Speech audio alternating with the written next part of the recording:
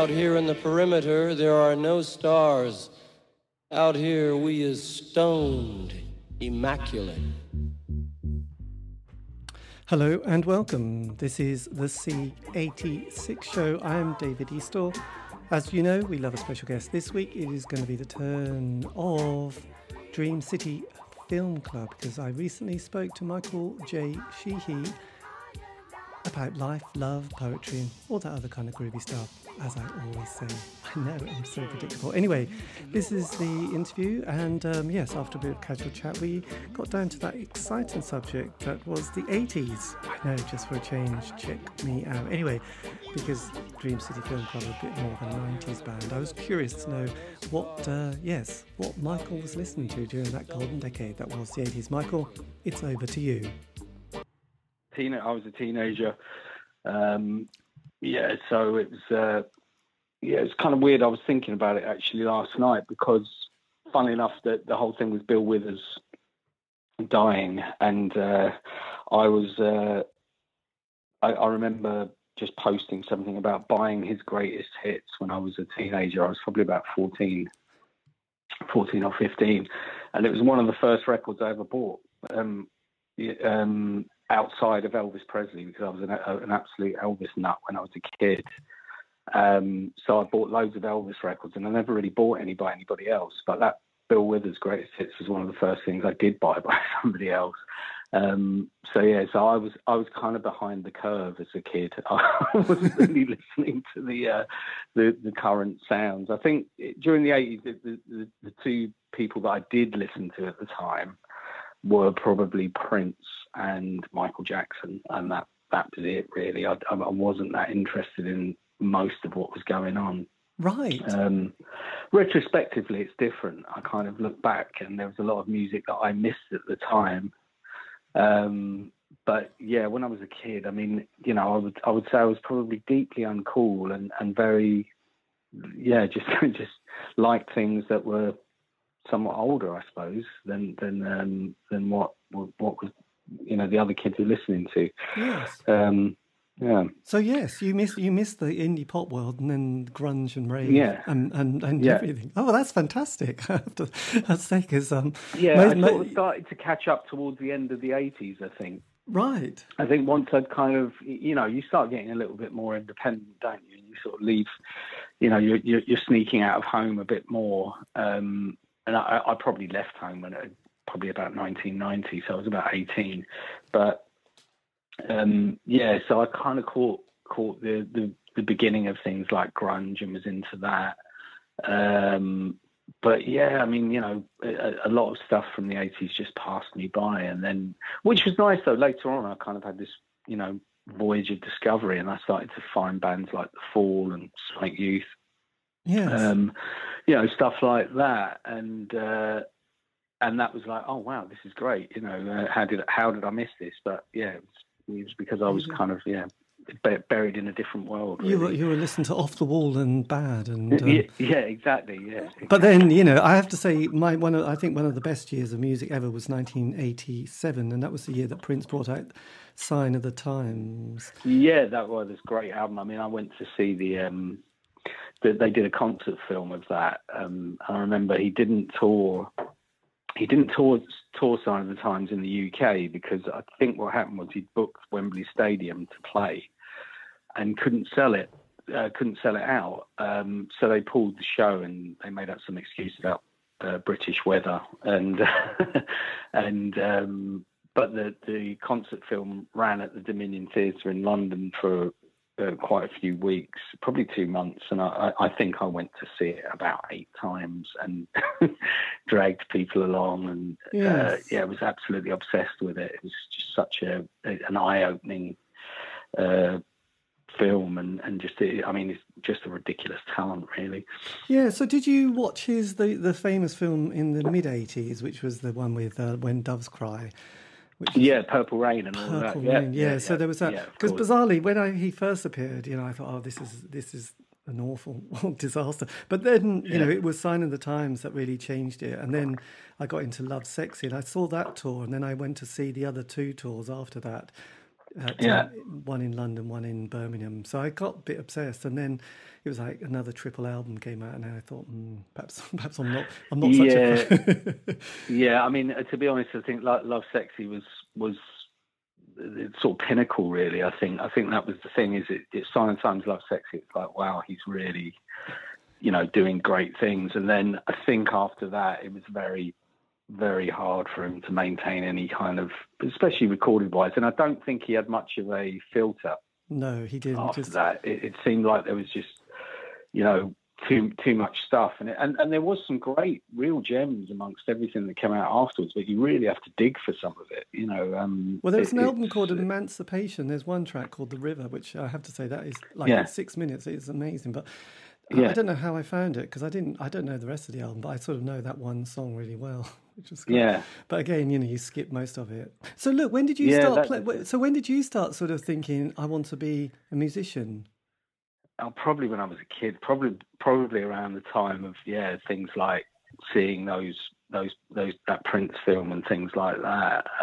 That was, I mean, but even earlier than that, really, I suppose it was just from watching Elvis movies as a kid, and just seeing those films and just thinking, wow, this is so cool, and just dreaming about learning to play the guitar and getting hold of one and all of that kind of thing, So it was all rooted around that, really. So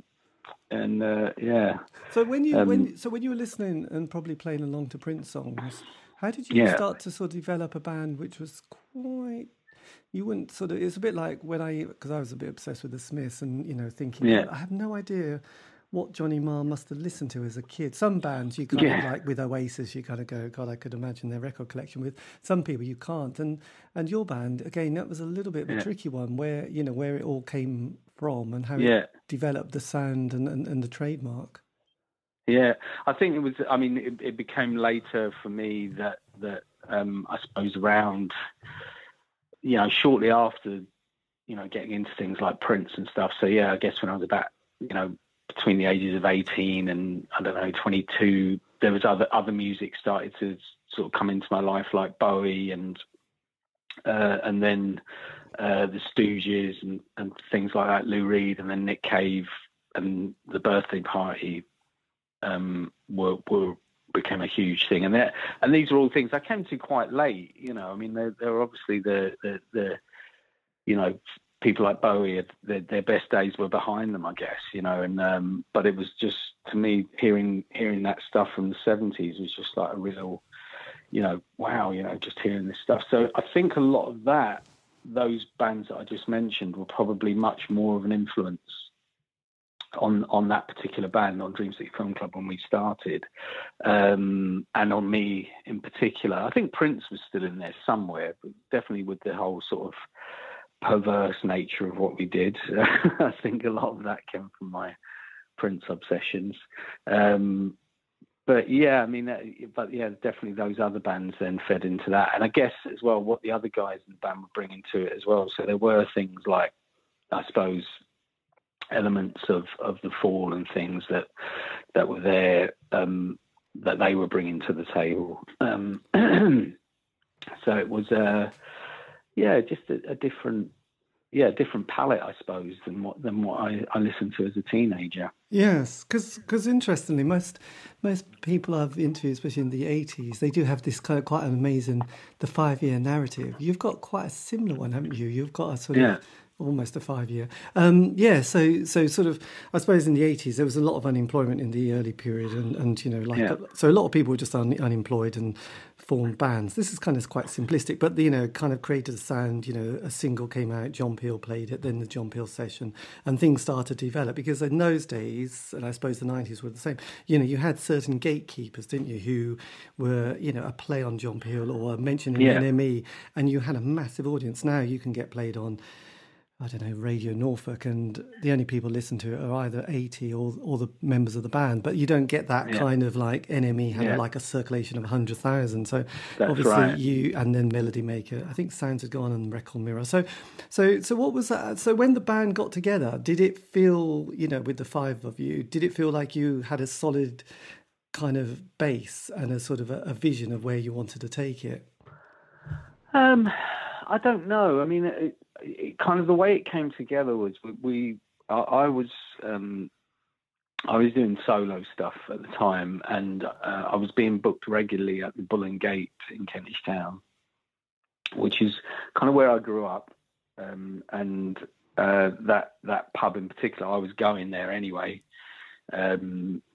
Just occasionally to see gigs, but also just as a regular sort of punter. And the guys who were booking it just asked me one day that one of them was a drummer and the other one was a guitar player. That was Alex and Lawrence, and they basically said, "Look, would you be interested in starting a band with us? Primarily you would be the songwriter, and we can maybe work on some stuff together as well, and go from there." And that was kind of how it came together. We just worked that way, so it was fairly, I don't know, just kind of organic, really, I guess. And then we got the bass player Andrew got involved, and he brought something else to it as well. So it was just that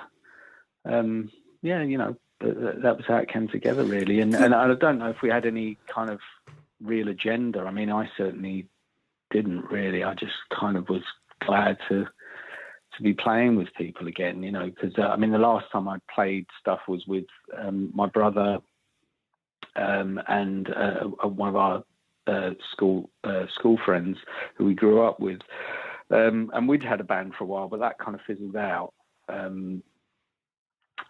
So I kind of done stuff on my own for a while, and so it was quite nice to just play with people again and have people to bounce off of, really, for me. Yes. But yeah, I don't know if we ever figured it would go anywhere, but people seemed to like it. It was a little bit out of step with a lot of what was going on at the time. Yeah, I guess it was. Because, going back to the Bull and Gate, because that's such an iconic place, and for somebody who's an outsider like me, you kind of think that it must have been, the vibe on the street was just buzzing. Did it have a kind of feel like a scene like it could have been San Francisco in the 60s, or the Studio 54, or whatever number it is? Not to us, because because it was kind of, we there were some great gigs there, and there were some some special kind of nights. The weird thing with the Bull and Gate was, because it was Kentish Town as well, it was sort of up the road, and it was sort of separate from Camden and that scene that was going on down there, even though people in their minds used to lump them together. But in a weird sort of way, the Bull and Gate felt like it wasn't quite as prestigious, say, as the Dublin Castle or the like the Good Mixer pub was this sort of hangout for a gang as well down there, So there were all those places in Camden. So Bull and Gate felt a little bit separate from that. But it was funny. I remember working the door one night, because I used to do that regularly as well. And it was kind of weird. It was a Shed 7 gig. They were doing it was after they would sort of just became fairly well known, and they were doing a show there, and and I remember working the door on that, and just the place was heaving. It was there was loads of indie kids there and stuff like that, and I can't remember whether they did it there because that was where they got signed and they were just trying to do some kind of thing. I really don't remember. I wasn't really a huge fan of the band, to be honest. So you had gigs like that were memorable because they were sort of industry type things, I guess. But then there were other shows that were much less well attended, but were really remarkable because they were sort of almost like performance art. They were sort of really out there. There was a band called Infected that we were massive fans of, who played at the Bull and Gate regularly, and their shows to us were just events. They weren't like, there weren't hundreds of people there, but the people that were there were really kind of like, wow, I've just seen something truly remarkable. I've just seen a great show. And there were a few like that. Those are the ones that stand out in my mind from that time, but they weren't necessarily being written about in The NME or Melody Maker or whatever. They were they were the real outsider bands, you know, that you know, really didn't get a look in. You know, so it's kind of interesting. But then there were other bands like, you know, it's funny. I've just recently got back in touch with Darren Hayman, who was the singer in a band called Hefner from that time. Oh yes, Hefner. Yes. Yeah, and they got signed to Too Pure around the same time that Dream City got signed to Beggars Banquet, which were all really part of the same umbrella group, the Beggars Group, you know. So it was, and I did quite, you know, I think I did at least 2 shows with Hefner, but I think that was probably as a solo act. Yes. And it's been really nice to talk to Darren again, and you know, he's gone on to, you know, he's really made a career out of this for himself, and is you know, he's still, you know, putting out records, lots of records. I think he's probably released more records in the fall, I think, since those days, you know. But yeah, I mean, you know, the slightly different, you know, trajectory than Dream City Film Club in terms of, like, I mean, we did a couple of Peel sessions and released a couple of records and stuff like that with Beggars. But yeah, I mean, we just weren't able to stick it out, really. I think that's the whole thing, is there's a lot to be said for staying together when you're in a band, but yes, you can't. This is true. It's just not going to happen. And that was the thing, is ultimately we almost started picking ourselves apart as soon as we got signed, really. I always think it's sort of remarkable that we managed to make as much music as we did. Yeah. Given the personalities involved, you know. Excellent. So with that, because there were in the 90s, because I remember, you know, obviously there's the obvious thing, but there was those kind of wonderful Shine compilations that came out every month, actually. And then, like you mentioned, there was Hefner, and there was a whole load of other bands that, yes, I suppose there was the Tindersticks and Divine Comedy who were making some sort of quite interesting sounds. And then you had that orchestral stuff like My Life Story as well, didn't you, with Jake Schillenfeld? Yeah. So you sort of obviously have nothing like that at all. But did you, because on Beggars, it was quite, because two Pure records, they had people like the Faith Healers, didn't they? And that was much more of a, I remember there was another band from North London called Silverfish who made quite a noise as well. Oh yeah, they were brilliant. Yeah. So that was love their album. I can't remember the name of it, but yeah, it's brilliant. So I think there was one called Fat Axel or something like that, and right. I remember seeing them supporting My Bloody Valentine. So obviously when you came along, and then sort of you got that John Peel session, that must have felt like a real sort of a blessing from the Pope, really. Yeah, definitely. I mean, everybody, I guess, who was playing down the Bull and Gate, etc., you know, and those all those bands, you know, it was like, yeah, if we get a Peel session, we're doing all right, you know.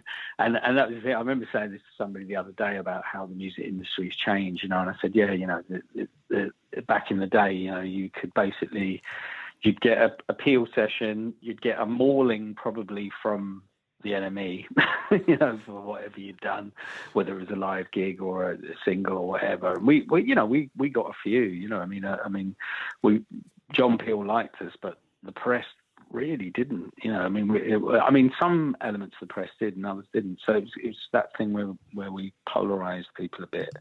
But even despite that, and that was all you had. That was basically, there was nothing else. You know, we weren't. You know, we rarely got our video shown on, what was that, MTV, or was it 120 Minutes? I think we might have got 1 or 2 of our videos shown on that, but that was it, you know. And I just remember saying to somebody, yeah, you know, gone are the days where that, you know, that was the only coverage you got, and then you could still sell, you know, a few thousand copies of your album.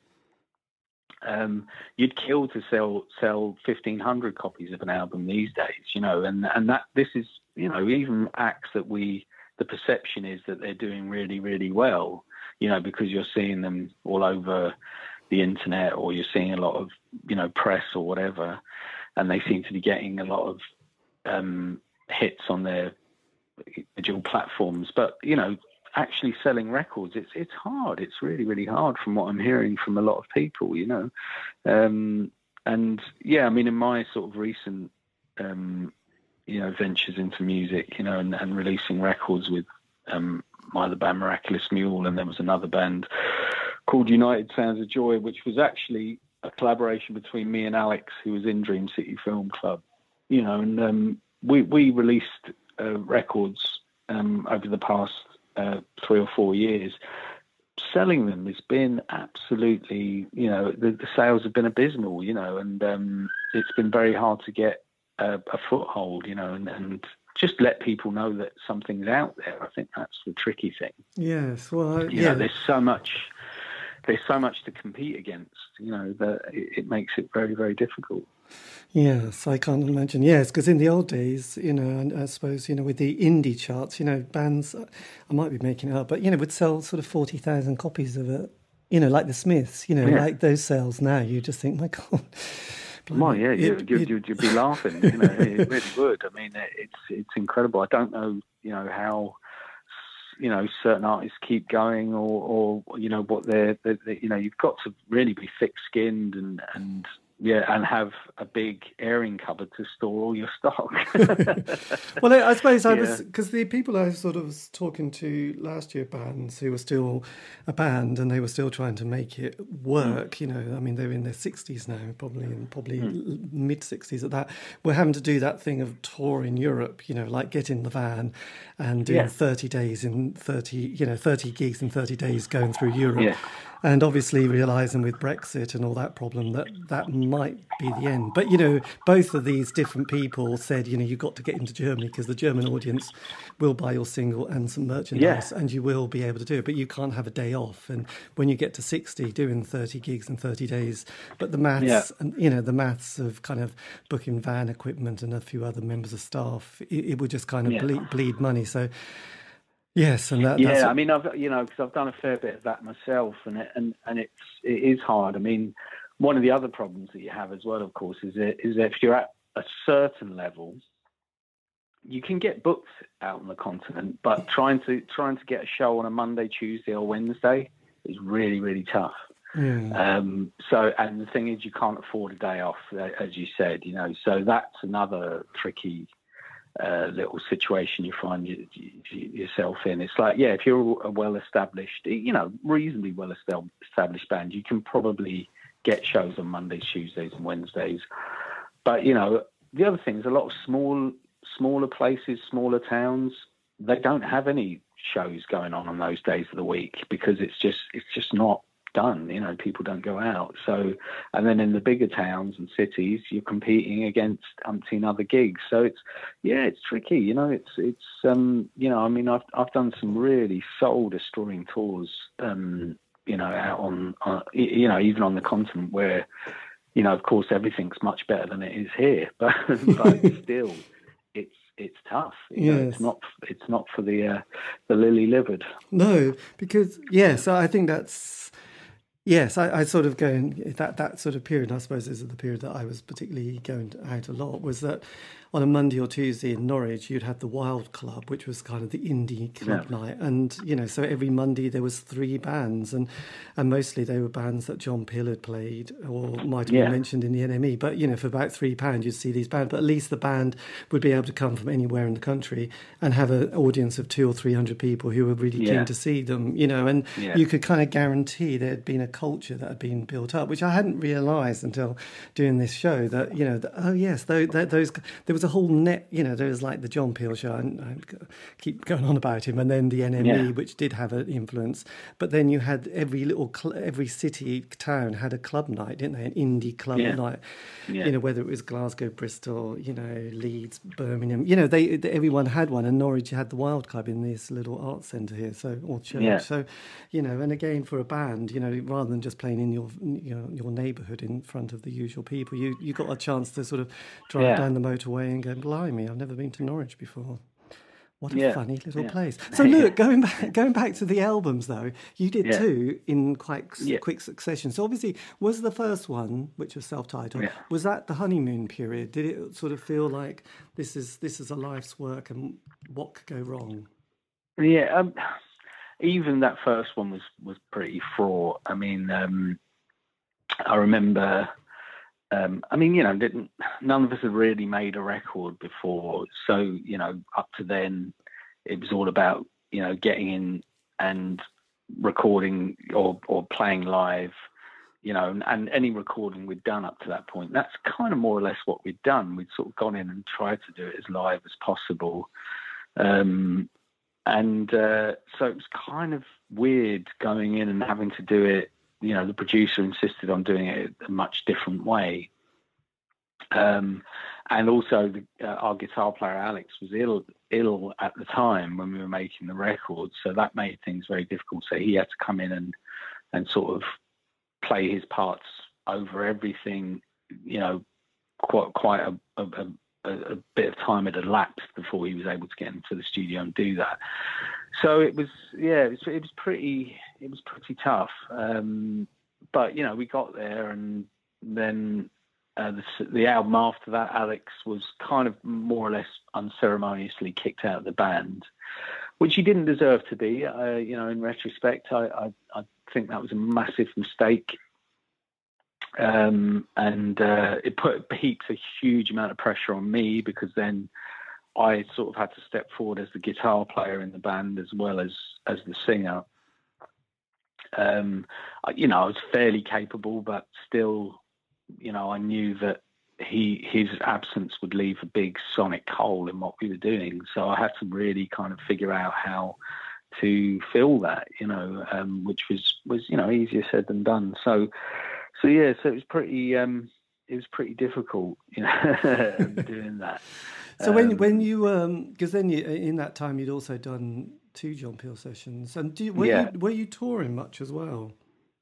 We did a little bit. I mean, we did not as much as we would have liked. I mean, the thing was, we didn't manage to secure an agent, and so we ended up mostly booking tours ourselves.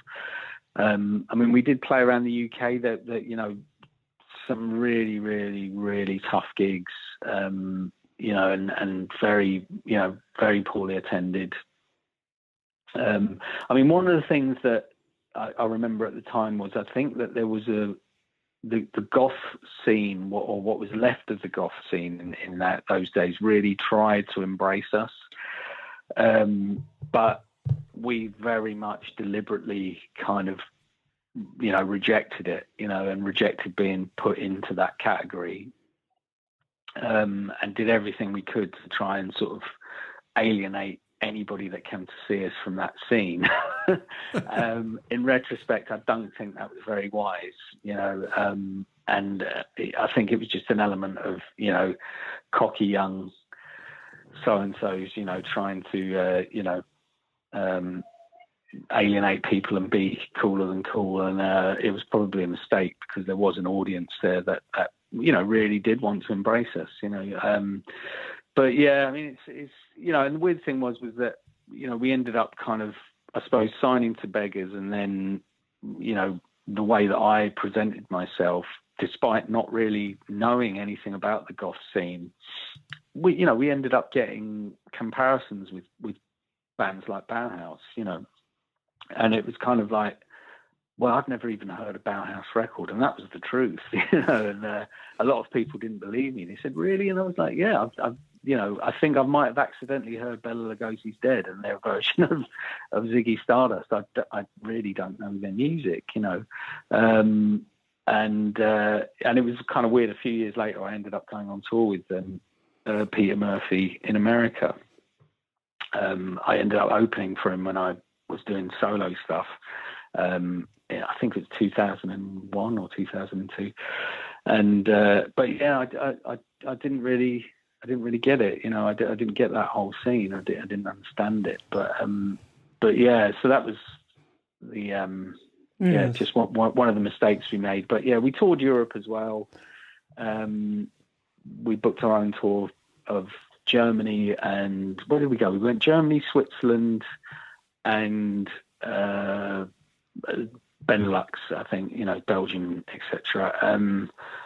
And we did some touring with Placebo as well. I remember we opened for them a few times. They were friends of ours. And we did a few dates with them, which was great. You know, it was nice to play to an audience, actually, any kind of audience. Because I mean, even that European tour we did was it was hard, tough gigs, and unfortunately, we had a few days off, and we were lucky. We ended up staying at some squats in Switzerland and a couple of other places in Germany, and so people looked after us. So we ended up not losing too much money, but I mean, it was hard touring. The kind of thing that even as a young man, you would find a slight struggle. You need alcohol and drugs to get you through it. I don't think I could do it now. Put it that way. It'd be too. So when you were making that last album, In the Cold Light of Morning, was it an atmosphere of this is going to be kind of the end rather than the beginning of the? Well, no, but I mean that album was more like it felt a bit more like a bit of a new beginning. Once Alex had gone, it was kind of like, okay, there's a lot of pressure, but let's try and do this. And I feel like I did really step up to the plate and did my best, and I think the record, in relative terms to the first one, did quite well, and we had a bit of momentum, I suppose. But what actually happened was, after that, we made another mini album the following year. We went to Rockfield Studio in Monmouth, the famous kind of... Yes, everyone. Yeah, so we went there with a producer called Hugh Jones, who did Echo and the Bunnymen. I think he produced Ocean Rain. He did a few other things. Great producer and a lovely man. And the band was very, very fractured by that point. What happened was that we'd done a bit as a three-piece on the second out on In Cold Light of the Morning. Then my brother joined the band as an extra guitarist, so we were back to being a four-piece. And we went to Rockfield, and it should have been great, And actually, the recording is great. It's not up online anywhere. For some reason, Beggars hasn't uploaded it to the various digital platforms. I'm not sure why, but it's a really great mini album. It's something I'm actually probably as more proud of it than anything we did, in some ways. But the recording and the writing of that was absolutely horrific. It was like, it should have been great. Obviously, you're going to Rockfield, and it's like, how exciting, blah blah. But it was really, really tough, and the band was really fractured at that point, and I don't think it was ever going to get any better. So the atmosphere while recording was really, really difficult.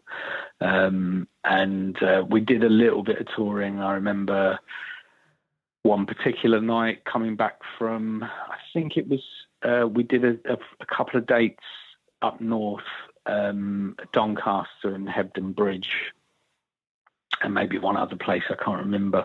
But we were driving back down the motorway after, I think it was Hebden Bridge. I think we played at the Labour Club there, or the Trades Club, or whatever it is. And we were coming back in the van, and all hell broke loose, basically. It was,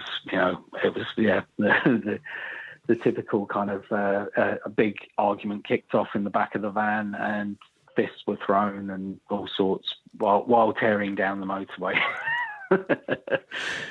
Everybody very drunk. But pretty bad. And I think we actually went into the studio after that. That was what was remarkable. this huge thing where it was like, how are we going to carry on after this? We went to Rockfield, did the recording. And I think, there was some hope that maybe we could salvage something from it, but I just knew, particularly it was the Lawrence and Andrew, the drummer and the bass player. There was no way that they were going to work together again, and I mean, it's like, I don't want to point fingers or anything like that. It's kind of like, just feels like such a long time ago. So it is what it is, and that's the way it goes. But finally, what happened was there was some talk about doing. Well, we'd actually had some dates booked to promote that mini album.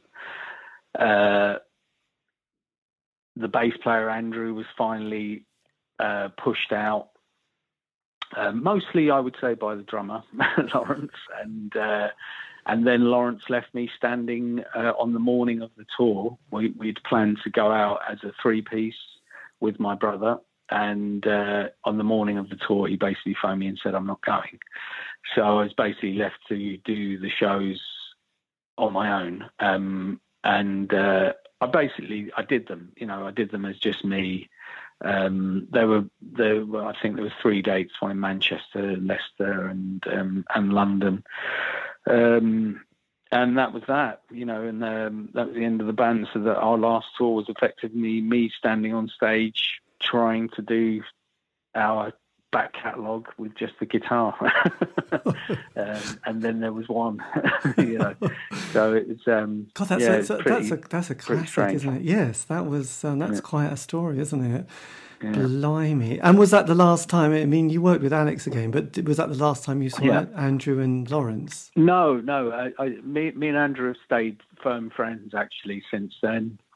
We did have a few months where we didn't talk after it, and then we did get together and chat about it, and did the old sort of post analysis and try to work out what happened.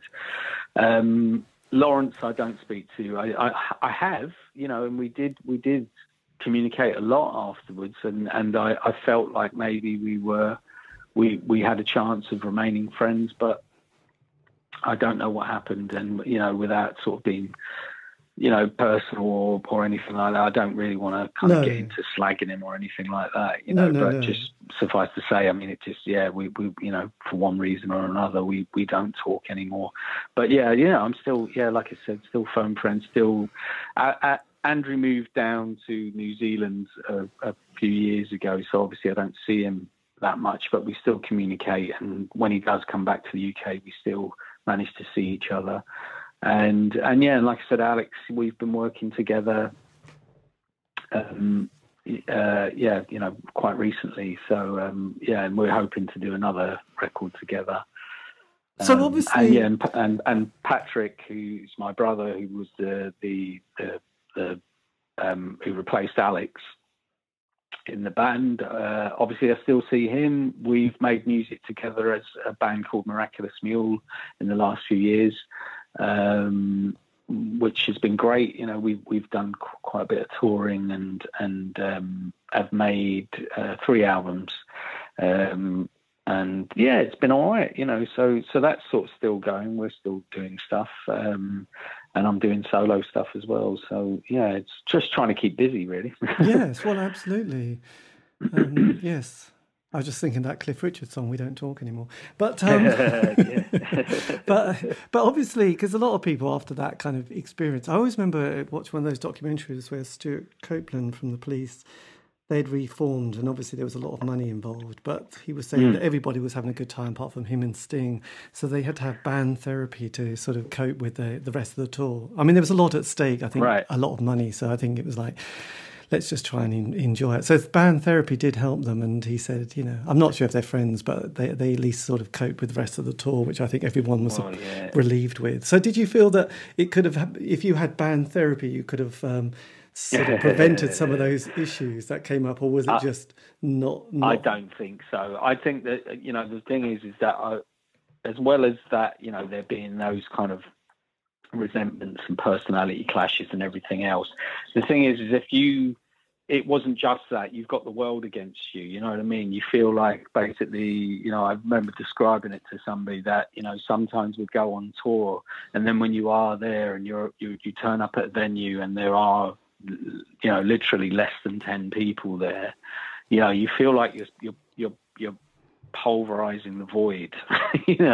You're going on, and we made a huge sound as well live, and we were playing to nobody, that as well destroys you, And I think that leads to people picking, you pick yourself apart because you feel like, there must be a reason. So you start looking for reasons, and, your own personal insecurities start to eat away at you, and then you start attacking each other. I think that's part of it. It's very hard to keep faith, and believe that you're doing the right thing, So there's so many different factors that come into it. Maybe, like I said, maybe if we were in a position where we were playing to, packed houses, then maybe band therapy could have helped. But then, I doubt that as well, because, the path to rock glory is littered with bands who, were on the cusp of doing very well or were actually doing very well and just couldn't sustain it because they couldn't stand each other's guts, Well, it's interesting because it was, I did an interview with Fast Eddie from Motorhead, and he was saying that they one of them, but there was a few problems that were happening towards, I think, the third album that they did as that lineup. Yeah. And it was when they went on tour and they had an album that they'd done, but the label hadn't brought it out or hadn't released it on this tour. And the drummer Phil wanted to play the album, so they went out on a tour playing the album that none of the audience knew, and so all the gigs were really flat. And I think it's interesting because you're the only other person who's mentioned this experience of like coming off and sort of having literally fights about, look, let's just play the hits, what the fans know, because we're playing material that the fan hasn't known because the record label hasn't hasn't released the album. So your solo, I mean, has that sort of felt like a kind of kept your love in music?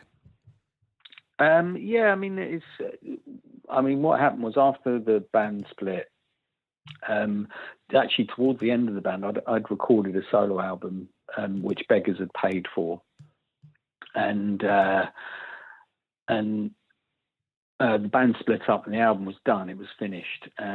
So Beggars just said, well, do you want to release this? And we'll sign you as a solo act. So I did that. I did 3 albums with Beggars.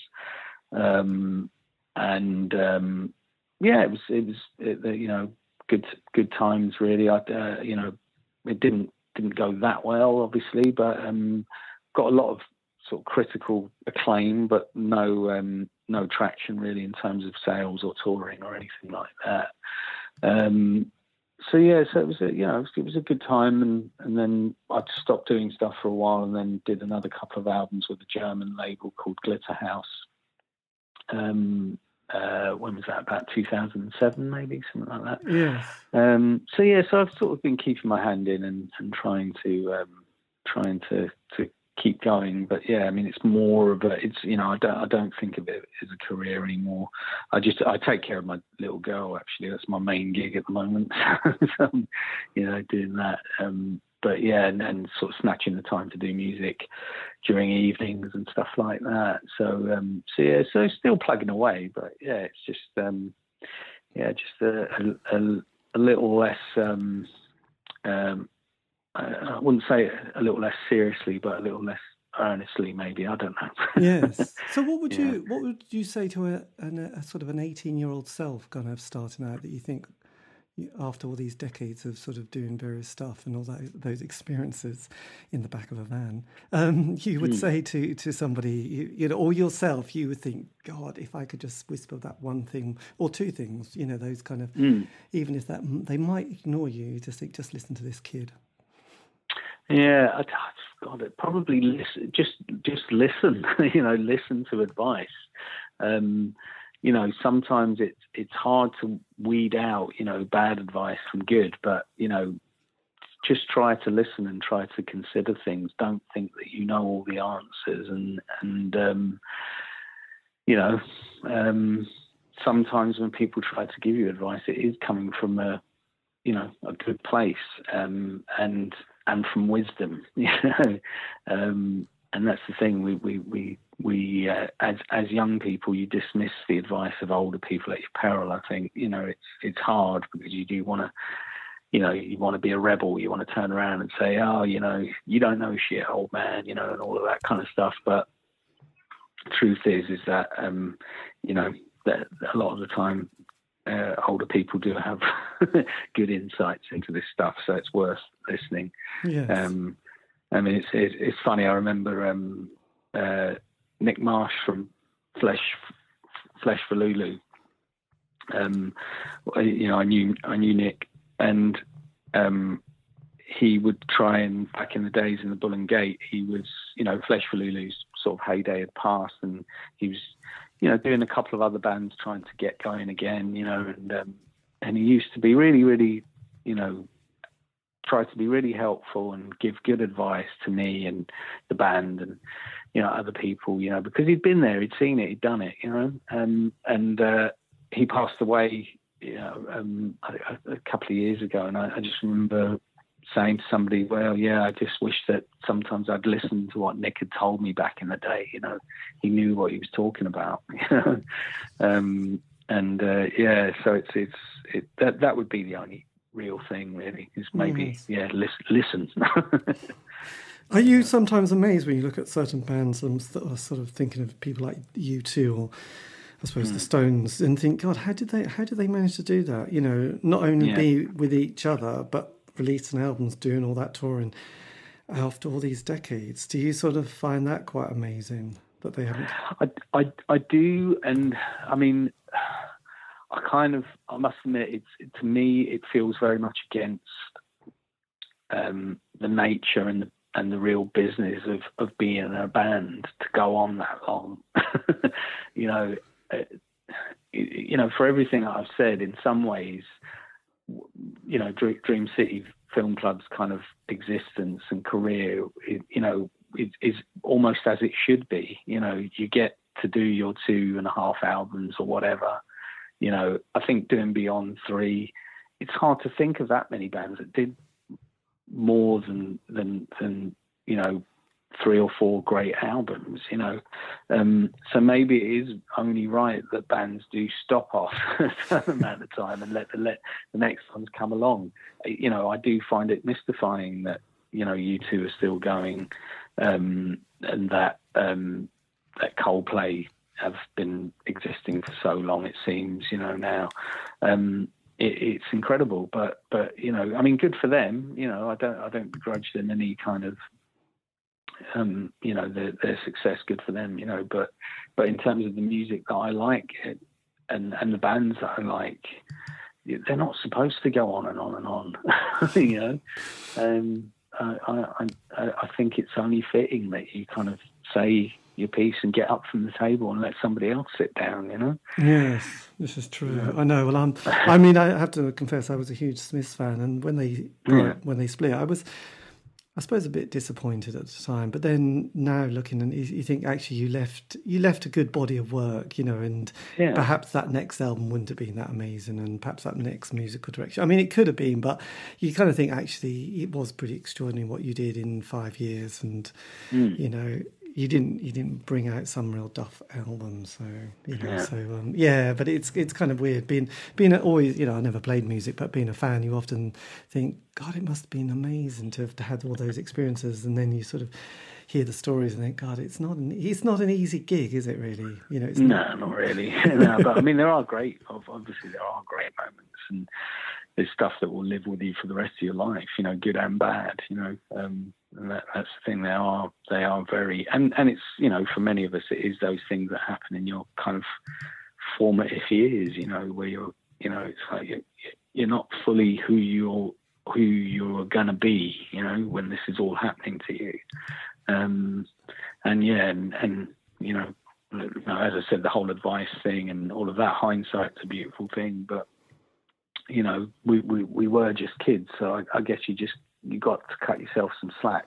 Yes, well, I suppose in a way, I often think, you know, I wouldn't really want national service to come back, but I think it's good that people have that experience where you have quite an amazing experience, which is like a real step between being a teen child to being an adult. You know, once you've gone through an experience like the band, and you've had your sort of amazing ups and amazing downs, and then all walk away thinking, Jesus Christ. Yeah.